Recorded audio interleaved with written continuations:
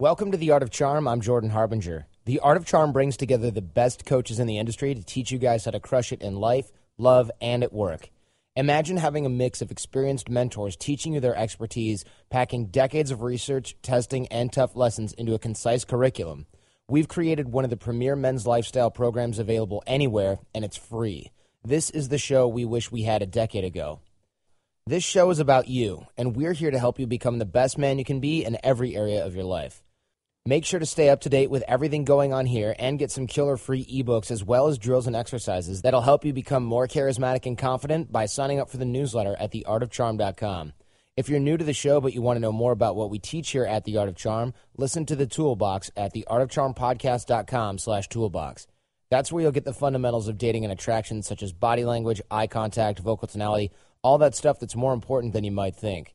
We've got boot camps running every single month here in California. Details at theartofcharm.com, and I'm looking forward to meeting all of you guys here at The Art of Charm. Enjoy. Today we're talking with my buddy Josh Shipp. He's a motivational speaker and an author with an awesome story.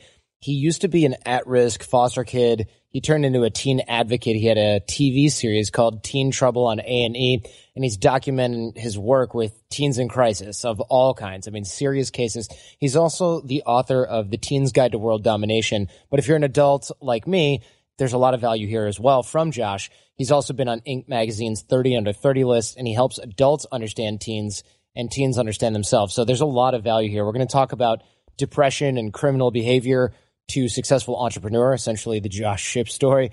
We're going to talk about ditching your victim mentality, the importance of mentors and how to get them, and breaking things down to baby steps and when to get training and what kind in order to overcome personal hurdles or business hurdles or any kind of hurdles for that matter, and how to deal with critics and haters. Enjoy this one with Josh Shipp. That's a funny Skype name. My last name is actually Shipp in an attempt to hide myself from mainly the people that are just sort of don't have those subtle social cues built into themselves yet. You feel like you can't ignore them because they're like, you're a jerk. You don't even care. Right. Yeah. And I certainly don't want to be that person, of course. But I find a lot of the emails I get are people wanting to sort of offload responsibility of making some sort of decision in their life. Ah, that's interesting. And you can tell how scattered they are because they do have a one-sentence question, but it's deeply buried in 8 paragraphs of excuses that they say are, quote, context.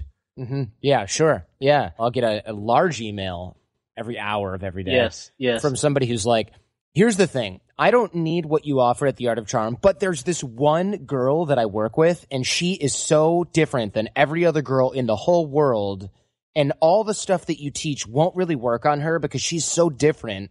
And here's why my situation is unique. And then he goes on to tell me about the same thing that every single other person in the world deals with in their life every single day. Exactly. Yep. Yeah, we all like to think that we're some sort of special snowflake. Really, most of those problems and solutions are very, very similar. It's not even that it's so simple and they're so dumb or anything. It's just that they don't even realize that, like, hey, it's not your parents' fault that XYZ. It's not it's not that all your friends are lame and that's why girls don't like you guys. I mean, that has nothing to do with your level of success. Oh, you're too short to get girls? That must be hard. Let's talk to all these guys I know that are short that get women and have great jobs and run businesses and do whatever they want, regardless of their height or income level.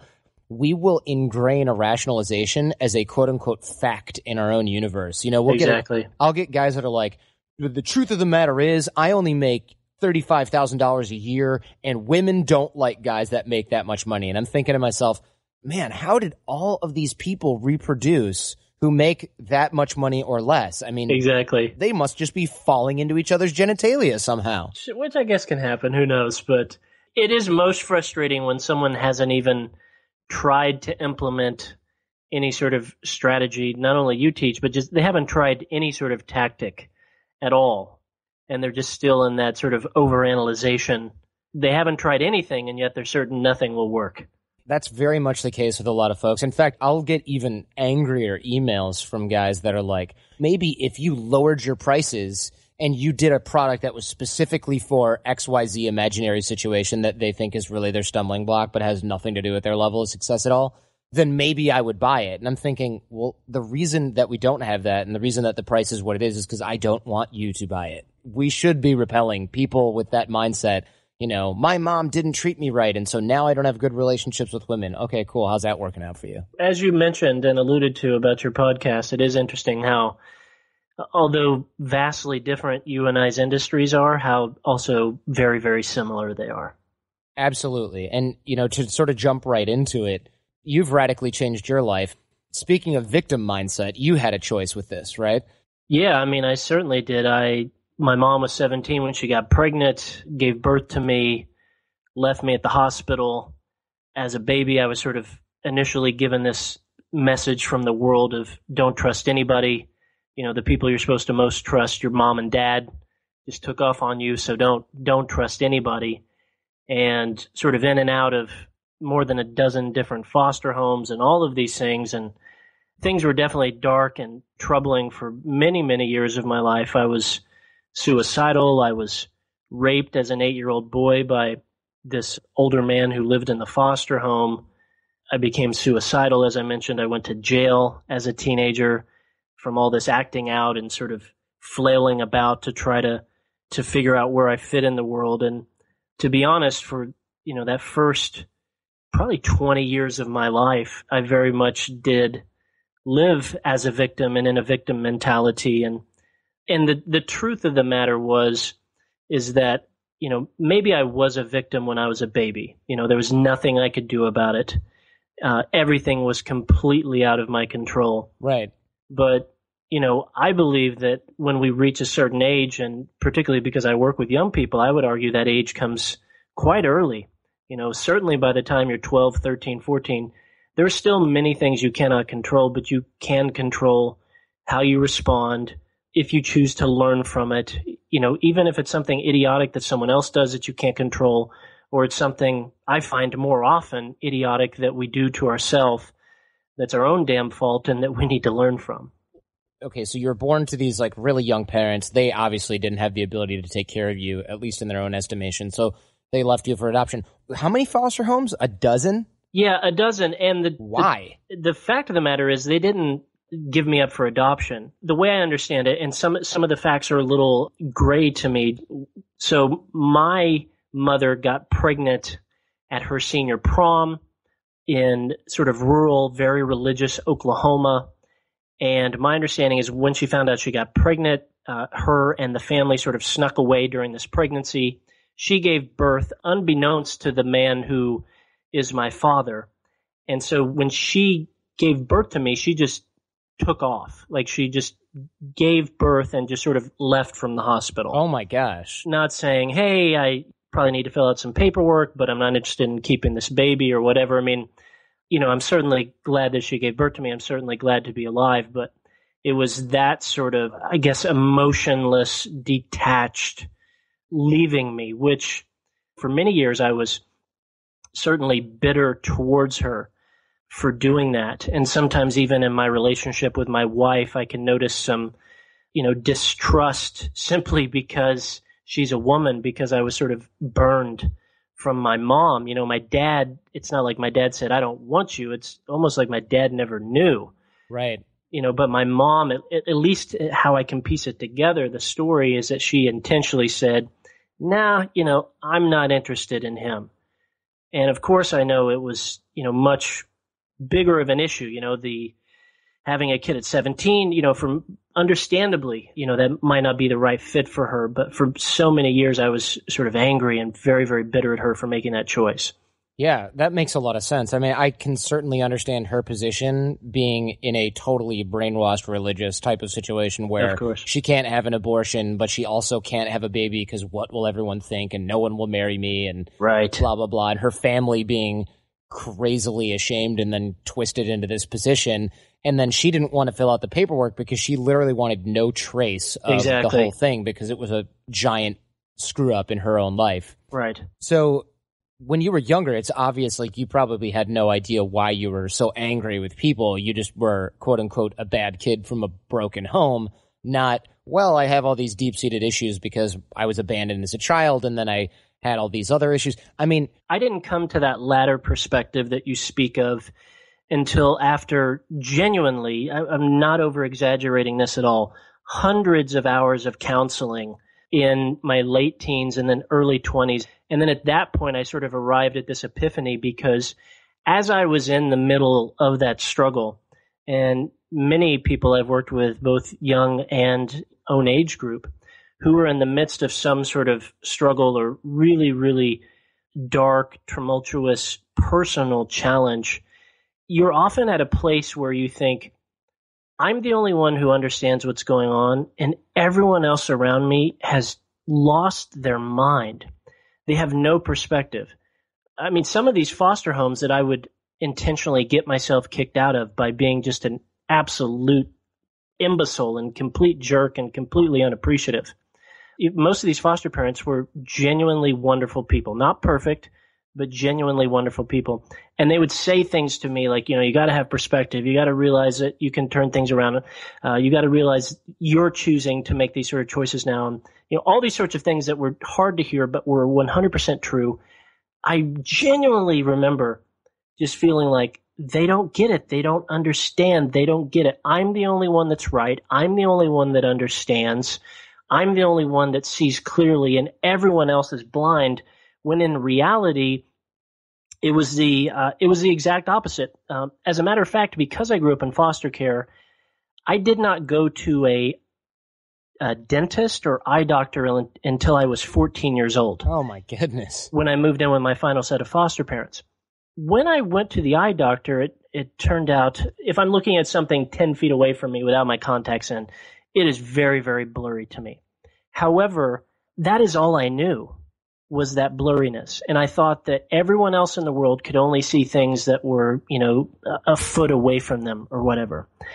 And I'll never, ever forget that day that I came home with a pair of contacts in my eyes and everything was so clear. I could see everything so clear. And I was like, what do you mean you can read a stop sign from 20 feet away? And what do you mean you can see the leaves on the tree and this sort of thing? But up until that point in my life, it wasn't that I was being an idiot and choosing not to know any better, although partially I was.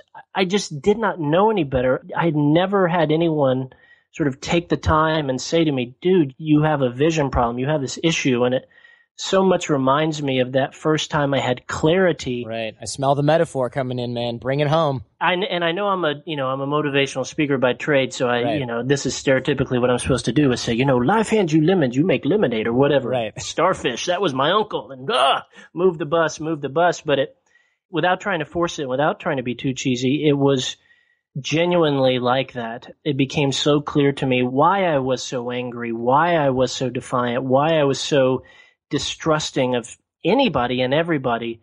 But until you, I guess, get a look at clearly what's going on, you have no perspective. And then once you have the perspective, if you choose to live blindly, it's your own fault and no one else's. That's great advice. But here's the problem, though. Yes. How can we make that choice if we don't see the choice? How do we start to look for that? I mean, if I'm sitting here and going, right, yeah, that's fine. I mean, that happened with you, but you don't get my specifically unique context. Right. Well, it's a great question, because what if I had never gone to the eye doctor? What if I had never realized what was going on? Or what if I had never, had the luxury of the Department of Human Services paying for hundreds of hours of counseling so I could eventually arrive at that moment of clarity? I would argue that when you're really, really young, I think you probably need someone to kind of help you arrive at that moment of clarity. Like I needed someone to say, you've never been to the dentist or the eye doctor. We should probably get you in there. But I would argue when we are 15, 16, 17, 18, beyond, we have little signs from things going on in our life that are clues as to our emotional health, as to how clearly we're seeing our own situation. And I think it's important for all of us to try to humble ourselves enough to the point where we go, man, this particular area of my life, I really, really seem to be struggling with. It really, really seems to drain me, wear me out. I really don't seem to be getting the results that I want, while other people seem to be getting those results that they want. What is going on there? Who can help give me perspective there? What can I read? What can I listen to that will help give me perspective there. I think when we're 15 and beyond, we all have that ability, and it's not always fun to do because it's bad for our egos, but to self-diagnose the crappy stuff in our life and try to have the courage to ask someone who knows what the hell's going on, what's wrong with me here? What am I missing? What is this blind spot here? Because, these other things are going well, but it's clear to me this is not. What am I missing? I think that's a courageous question all of us need to be willing to ask is, what am I missing here? And then how can I go and try to work on bringing clarity to that area? Excellent. And so we really have to look at our own issues and think, okay, this is something, one, that I believe I can change, and two, Yes. that I can influence the results that I'm getting. Yeah, absolutely. Yeah, not only the willingness to realize that it can change, but the courage to be willing to scan your life to identify those areas and then not saying, these 3 areas of my life suck, which, by the way, I believe every person on the planet has very likely 3 areas of their life that suck and that they could improve upon. Myself included, I would argue I probably have a good dozen of those. So it's not that you're never going to have those. It's that when you identify those, are you willing to not only say, this thing isn't as great as I'd like it to be, well, that's too bad, or it just must not be meant for me, or I'm not one of those few select Hollywood types, or tall, dark, and handsome, or smart, articulate, and brave, or whatever. I guess it's not meant for me, but rather to say, I'm going to intentionally seek to improve this area of my life if I claim that it's important to me, if I claim that it's something that matters to me. Well, how do you bring people to this realization? Because it seems like you've really got to look at yourself with a startling degree of maturity to think, I see adults doing this, not just kids too, right? Yeah. So, kids going, well, my boss, he screwed this thing up and now I'm taking the rap for it. Or I'm in a coaching class with a couple other people and one of them is 20. Everybody else is like 45. And then there's me in the middle. This guy's 20 and the head coach gave us a link to a page that had an exercise on it. And it was dot games and it was supposed to be slash games.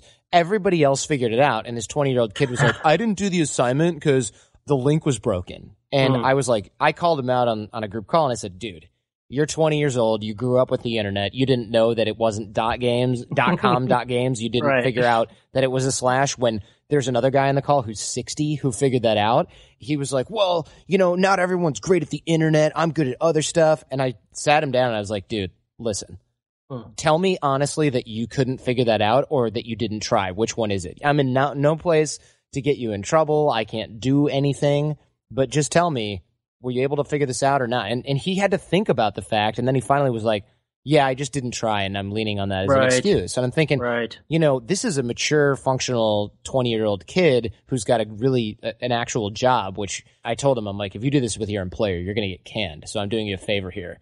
Because as an employer myself, if someone's like, oh, I didn't check this thing because I didn't know, I'd be like, well, then you don't belong here if you can't think critically about something so obvious, right? That sort of thing can be a trained behavior from our growing up. My work is primarily focused on working with teenagers, parents, educators, these sorts of things. And, so many times people want to sort of whine and complain about entitlement or laziness or these sorts of things. But entitlement is a learned behavior. It's not something that you're sort of born with.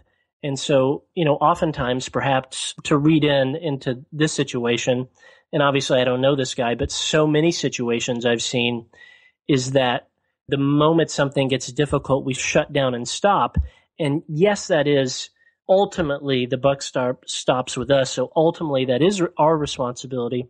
However, it does not help as well that in our growing up and in our development, we have been sort of bailed out of those difficult situations instead of giving the responsibility back to that person.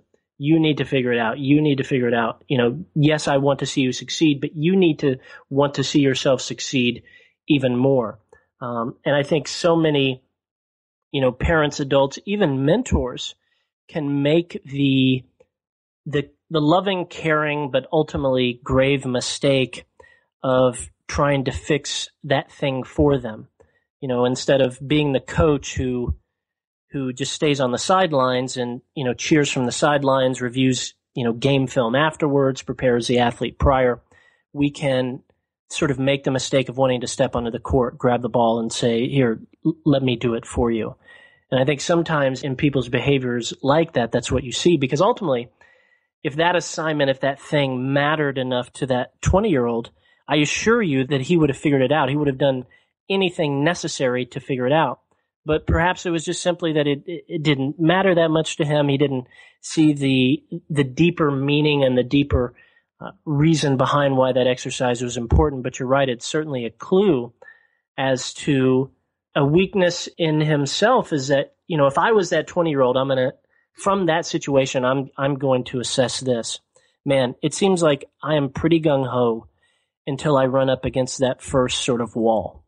And then I know my MO is going to be to stop. And so I need to have some sort of accountability structure in place that I am not allowed to pause or stop a task or a goal until I have failed, 12 times.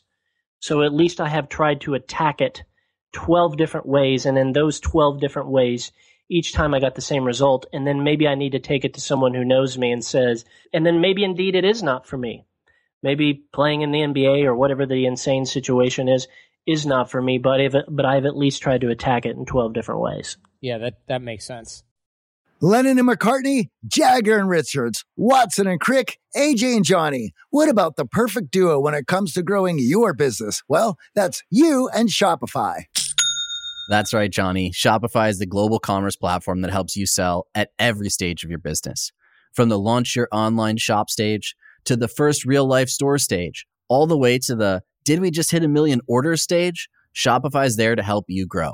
Whether you're selling your own fire merch or promoting your productivity programs, Shopify helps you sell everywhere.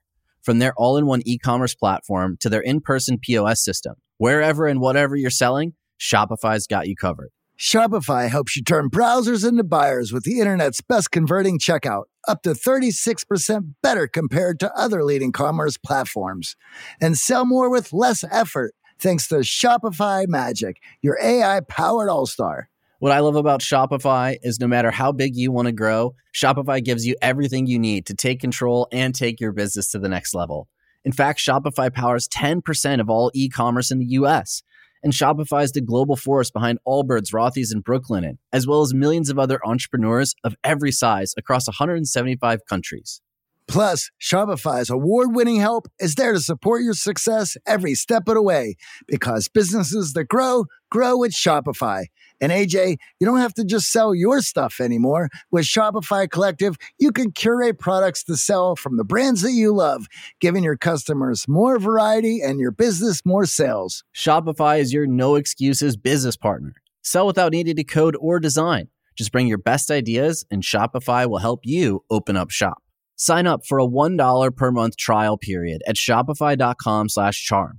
Go to shopify.com/charm now to grow your business, no matter what stage you're in. Shopify.com/charm. Johnny, we know if you listen to the show, you are driven. In fact, we're driven by the search for better. But when it comes to hiring, the best way to search for a candidate isn't to search at all. Don't search, match with Indeed.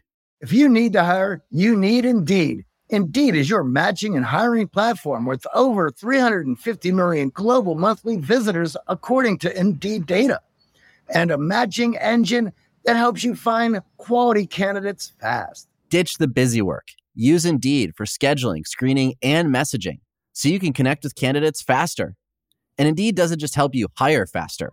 93% of employers agree Indeed delivers the highest quality matches compared to other job sites, according to a recent Indeed survey. We have hired a lot of team members over the last 17 years. Going through endless resumes, well, that's a time sink. But you know what else is a time sink?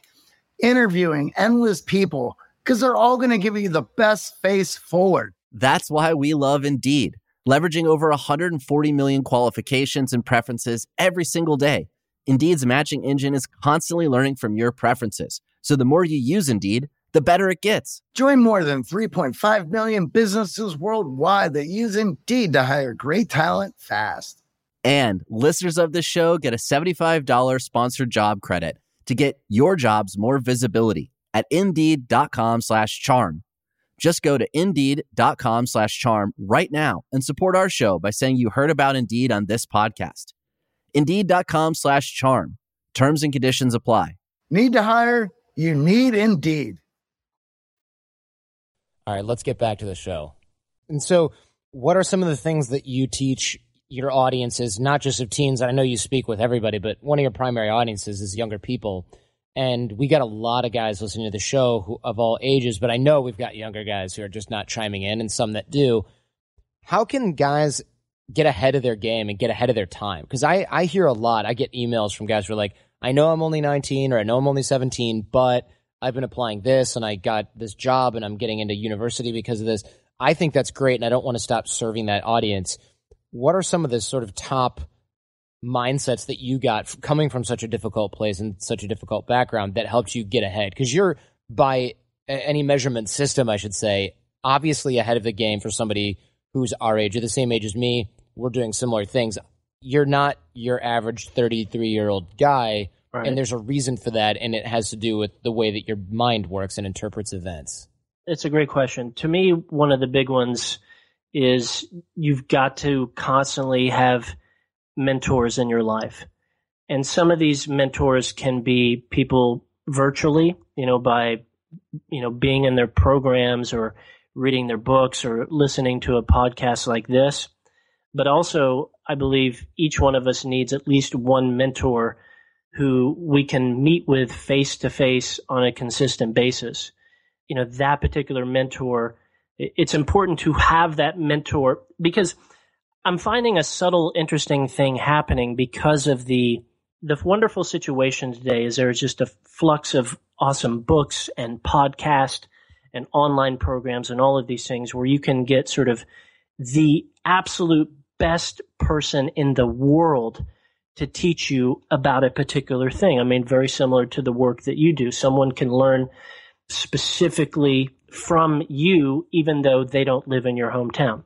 So that's a great thing. However, if you check that off, if you, have 2 or 3 of those people in your life and you check that off as, well, my sort of mentorship thing is done, I would argue that you're being a coward, because unlike a book or a podcast, I don't know you. I don't know the unique challenges, situations, excuses, and those sorts of things that you're doing. So I can't look you in the eye and lovingly call you on your crap when you inevitably fall short of the things that you claim you want to do. And so I think that is such a crucial element.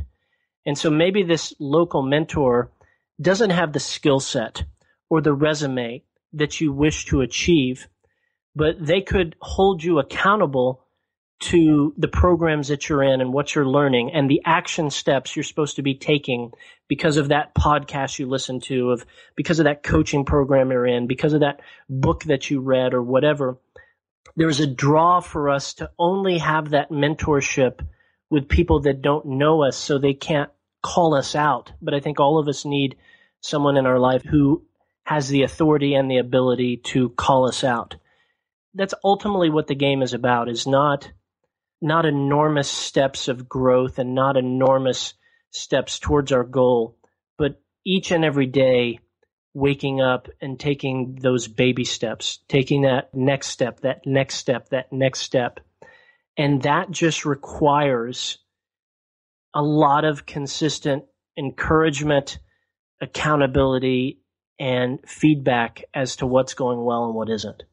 Absolutely. Yeah, and mentors really are the only place to get that, whether or not they're your parents or not.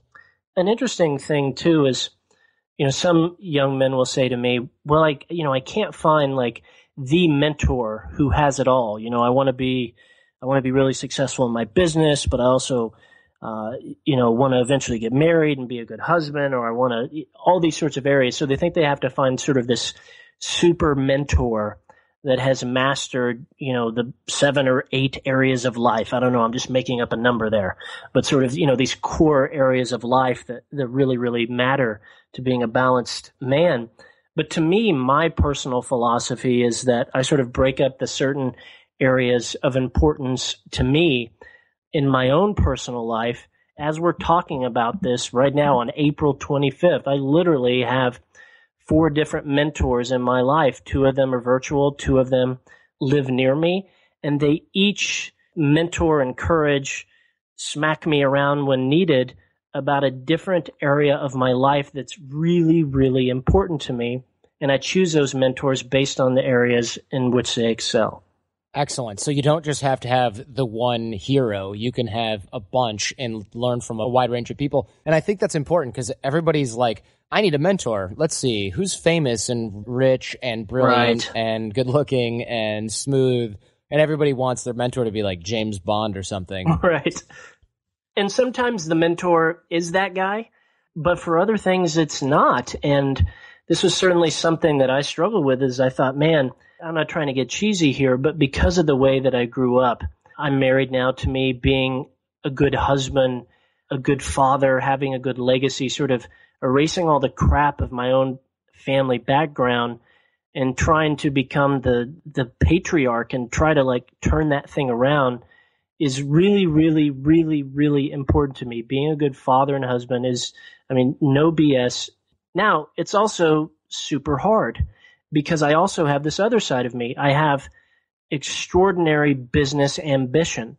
I have a lot of things that I want to do, not only for income, but for impact. I have a lot of ambition, and just as passionate as I am about that family side, I'm also equally passionate about the business side. And so I struggle with that because I'm like, dude, I can't find someone who's like in their 30s, who's insanely successful, but also like a really good dad or husband and kind of holds it down on that side. Now, if you just want to find the young and the rich, that's easy in athletics and Hollywood and these sorts of things. And if you just want to find an amazing father, you go and find that person, but they have no business acumen. And so I was thinking I had to find that guy who had both of those things. But it's just not the case. If one half of my priority is to learn how to be an amazing father and husband, I need to go find a guy who has done that. And, the guy who's this mentor for me, he's been a school principal for 20 years. So he doesn't have a career that I would say, oh, that's what I want to do. Or if I drop what he does for a living at a party, people aren't going to be impressed by what he does. But what's impressive to me is that he has grown children who respect him. He has grown children who are not perfect, but are healthy. And that's what I want to learn from is how do you do that side? And then I'll go learn from someone else, the business side, and then I'll have mentors who hold me accountable to somehow try to freaking figure out how to manage both of those two and do both of those somewhat well. Wow. That's a handful, especially for a young mind to sort of wrap their head around, I would think. But it's so crucial. And I think guys who find mentors or role models in general, as hard as that is in today's world, especially, those guys get ahead so much faster. Yes, and I really love this topic. So a couple other things I want to throw down about this before we move on, or who knows where we go. But another huge mistake of many that I made was when I would look people up online, when I was trying to get started in this business of now I'm speaking and writing books and I've done TV programs and all these sorts of things. I would find these people that I would really look up to. Like for me, big role models would be folks like Jamie Oliver, Dave Ramsey, Tony Hawk, people who have sort of started as kind of a one-man brand, but then scaled that in both impact and income to something sort of bigger and greater than just their name or face. I would make the mistake of sort of nerding out on where they were today and sort of the successes that they've had. And although this was sort of interesting and fun to consume, and I found the more that I could kind of see what they were up to and the numbers and the things they were doing and this and that, it became very, very addictive. It also secretly and subtly became very deflating because I'm trying to compare my first chapter to one of their latter chapters, perhaps, way towards the end of their book.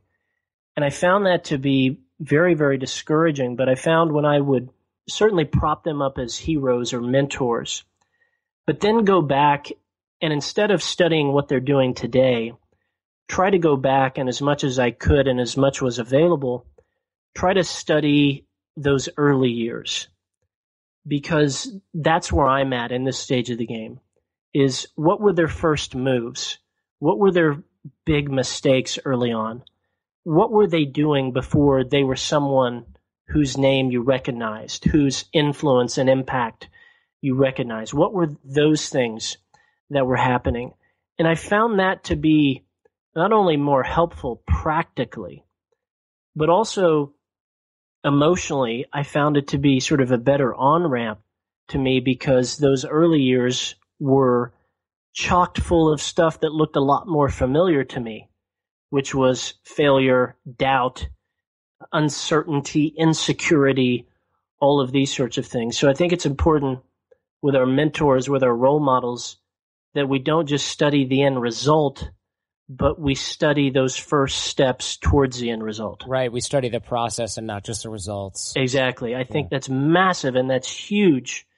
And again, I feel like because we have so much access, so we think, to these people and what they're up to today, that we can become addicted to that. And then we unfortunately compare. Even if we don't try to, we compare and then we get discouraged and we think I should be further along and this and that. But ultimately, all that matters is, are you intentionally taking steps forward? That's what matters. Again, not being awesome once a year, but waking up each and every day and making some sort of forward progress towards these things that you claim are important to you. Definitely agree with that. That sort of goes in line with the baby steps thing that we were talking about before recording as well.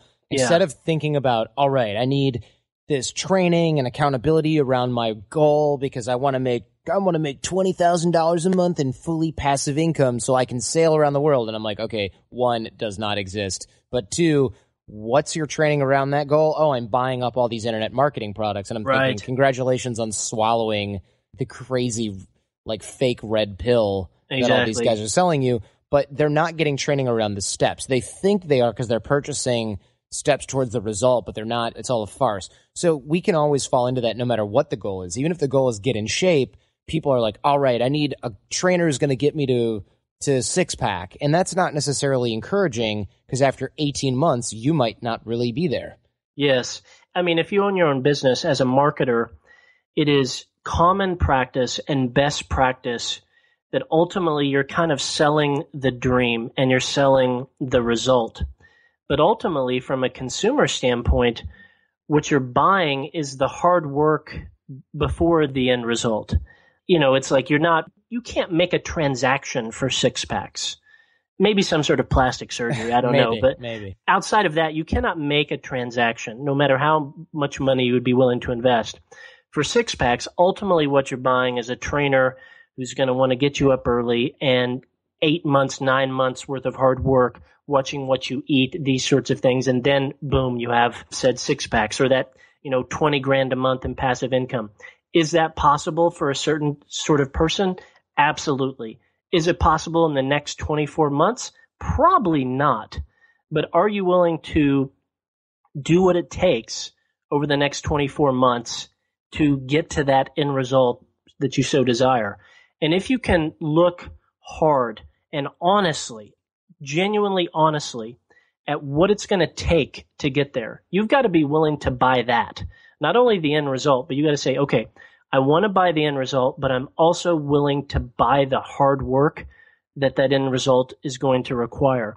I think that is so huge. And, something that has really served me is that sort of thinking around my goals is, sort of thinking about, number one, defining what the exact goal is and being really, really specific about it. And so, let's say, that $20,000 a month in passive income. Okay, so very well, if that is my exact goal, really, really defining exactly what that is.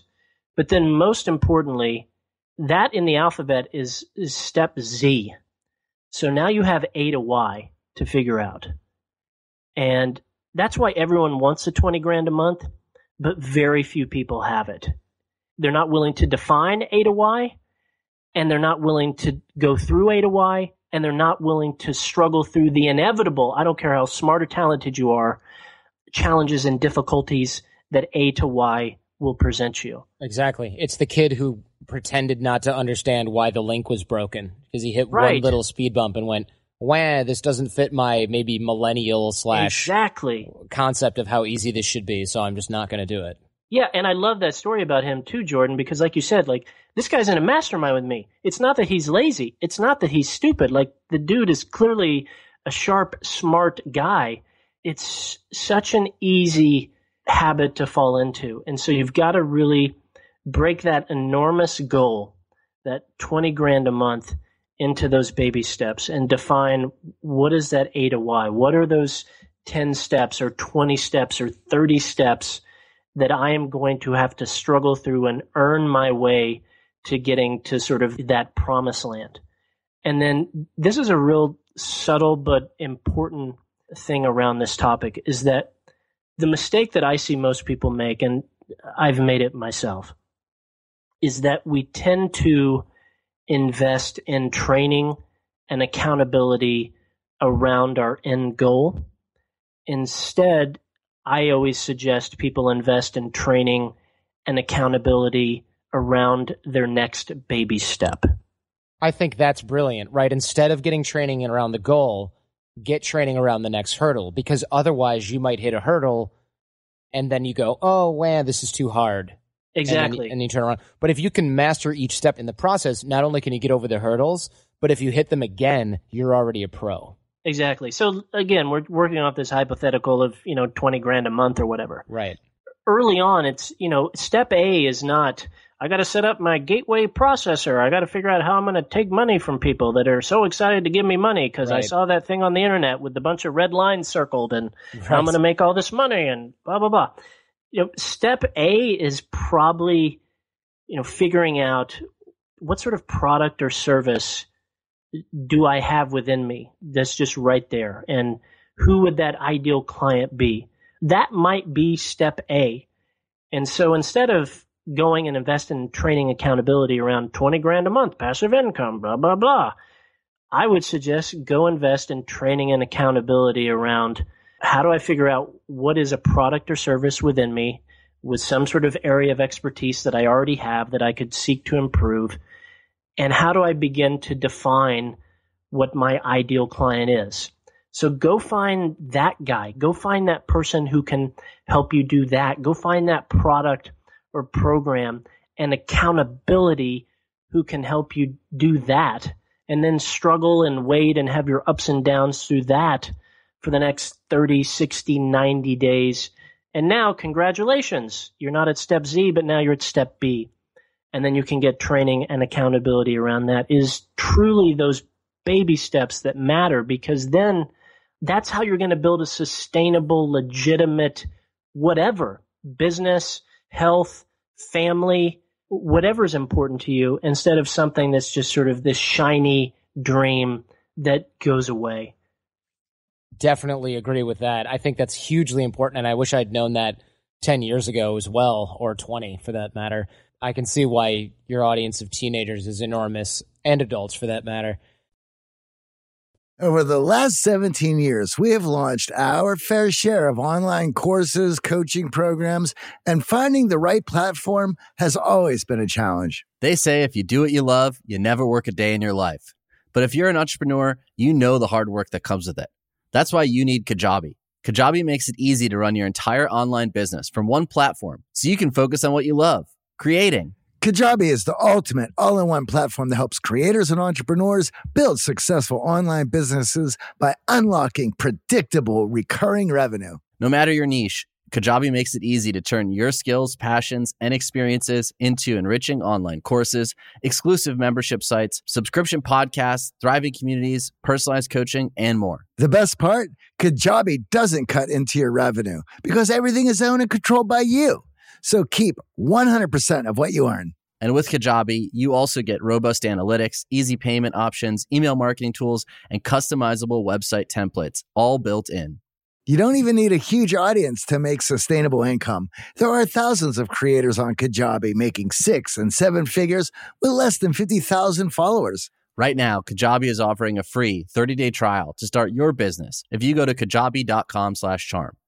That's KAJABI.com/charm. Go to kajabi.com/charm and join the creators and entrepreneurs who have made over $7 billion. All right, let's get back to the good stuff. Now, what about, last but not least, right, haters? And I hate the word haters because it's so dumb. I feel like people who wear those shirts that say I love haters are just like really gross and have no YOLO? haters. Yeah, exactly. They're the people who are like, you don't have haters, you just have people that think you're a douchebag because you kind of are.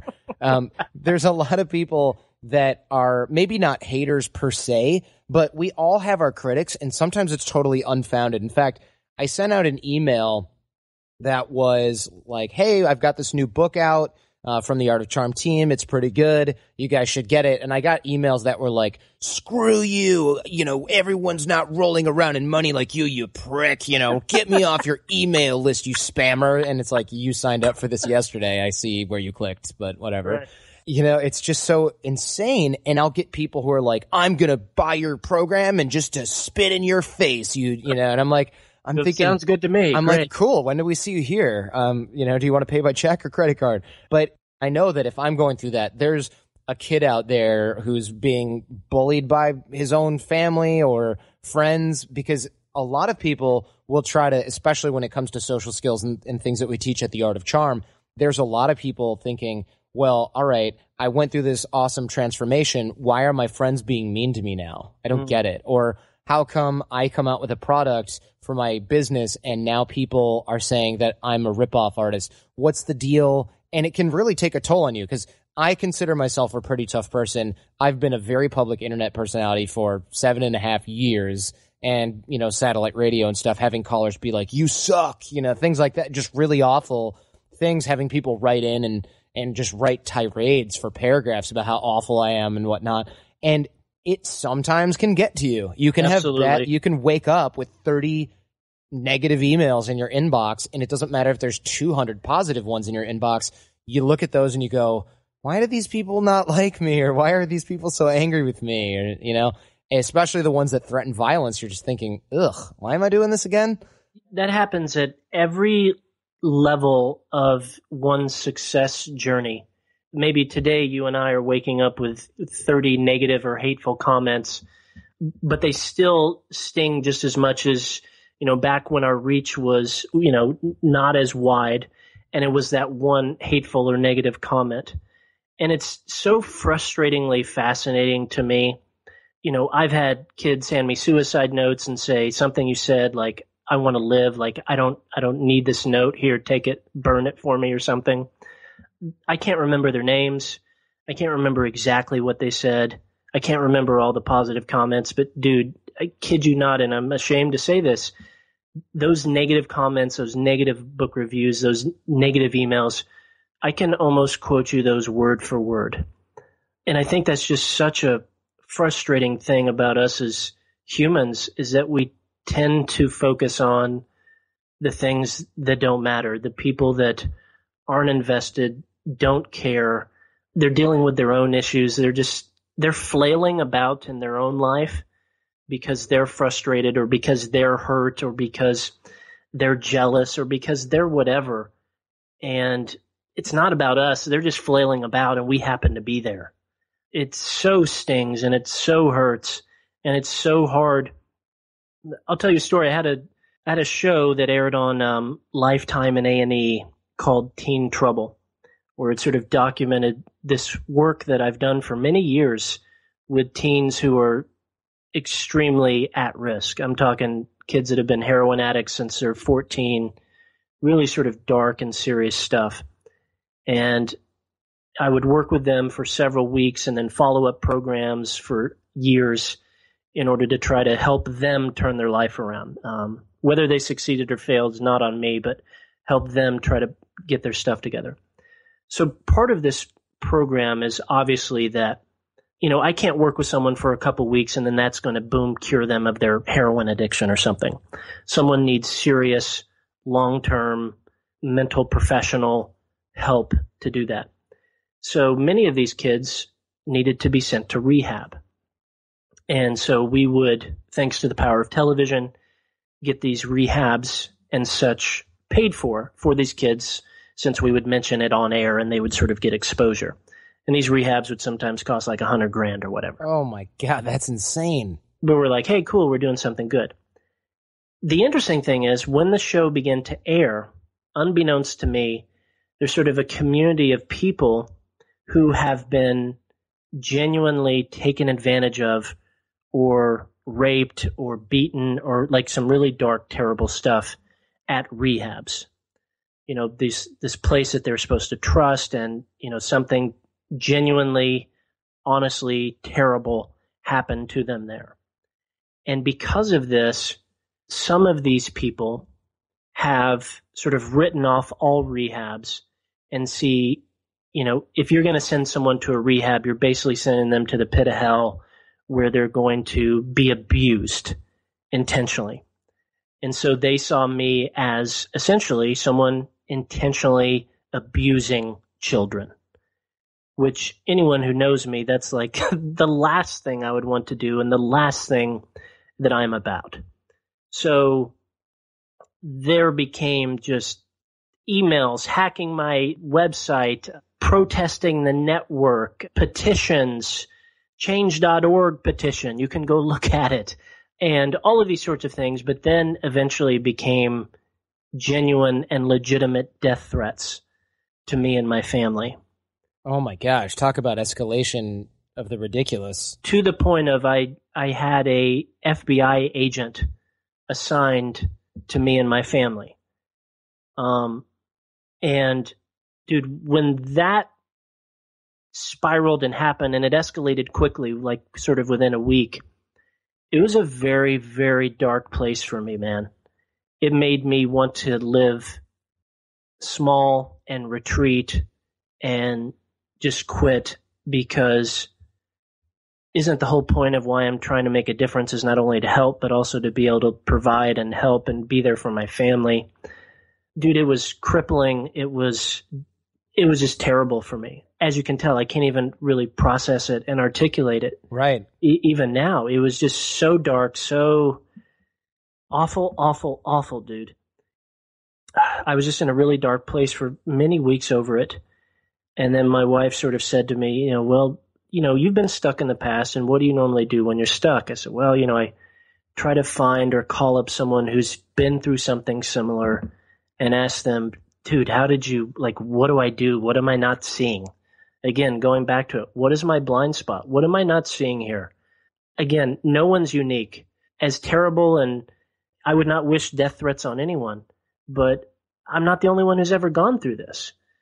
So someone in my circle or someone who could put me in touch with someone must have gone through similar things. I need to find that guy. I need to find that lady and see what's going on. So I found that person, a gentleman who has a very large, significant platform. If I said his name, you would know him, but that's not the point of this story. So I call him up and I say, man, here's what's going on. And it's just crippling me. Like, I'm normally pretty confident and kind of have my stuff together to a certain degree, but I just feel frozen. I feel like I can't move. I feel like I can't breathe. This is just terrible. And he gave me two things. And one is sort of the emotional, softy, psychological side of it. And then the other side of it was super, super practical. And the first thing that he said to me that, again, since it rhymes, it's almost kind of like cheesy, but it really stuck with me. He said, these people aren't hating, they're hurting. Right. Even though I was still pissed off and felt wronged and like a victim to these people, when I could try to take a step back, and I'm not saying it's easy, but when I could try to take a step back and say, these people that are lashing out, these folks, and I don't even know them, but they must be hurting about something. And you'll see this in your own life. You try to go and make a positive change in your career, or your personal life, your health, or whatever, and someone who you think has your best interest at heart, and someone you think you trust, and someone you think has your back will lash out at you, will hate on you. And it's ultimately because they are hurting themselves. They wish that they had the courage to take the steps that you're taking. They, genuinely had an experience of being hurt at a rehab. So they understandably have get triggered around the idea of people going to rehabs. Although it's obvious just because one, place is bad doesn't mean all of them are. So that was sort of the psychological side of it. And it was hard to do. I mean, it's hard to say, man, someone who's wronged me, I need to have compassion for them. But if you can somehow muster yourself towards thinking they must be hurting, this isn't about me. Don't let your ego get into this. This isn't about me. It's not about me. This is about them, something going on in their life.